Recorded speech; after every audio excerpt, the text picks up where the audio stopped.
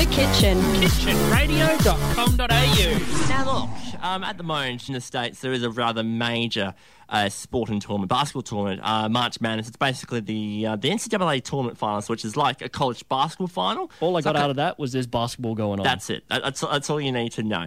Now, basically here, think like it's as if there's a cricket match on, right? And everyone's trying to watch it during their workday or whatever, okay? Yeah. Well, in the States, right, this goes on during the daytime at the moment. So as a result, people's work days are being interrupted. People want to watch it naturally. It's more exciting than work. And there's certain workplaces where you can't really afford to slack off the job. Places where I wouldn't be good at to work, basically. And places like this include the Pentagon because, according to The Verge, they report here that their IT service provider sent an email to employees basically asking them not to stream the games at work. It says here, the letter reads, "Please keep in mind, if you're streaming video to watch your favourite player shooting free throws, you're consuming network resources that could be served to support the military personnel." Basically, ease the load.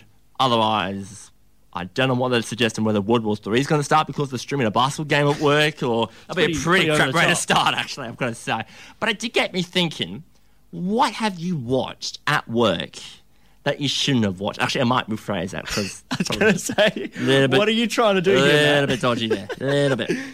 What have you been... I'm trying to think of a way to word this that's not... Let me help you out. What have you done at work on the internet that probably wasn't the best use of work's resources? It's also not very well worded, but we'll go with that. Hey, it's better than what you suggested. That's true.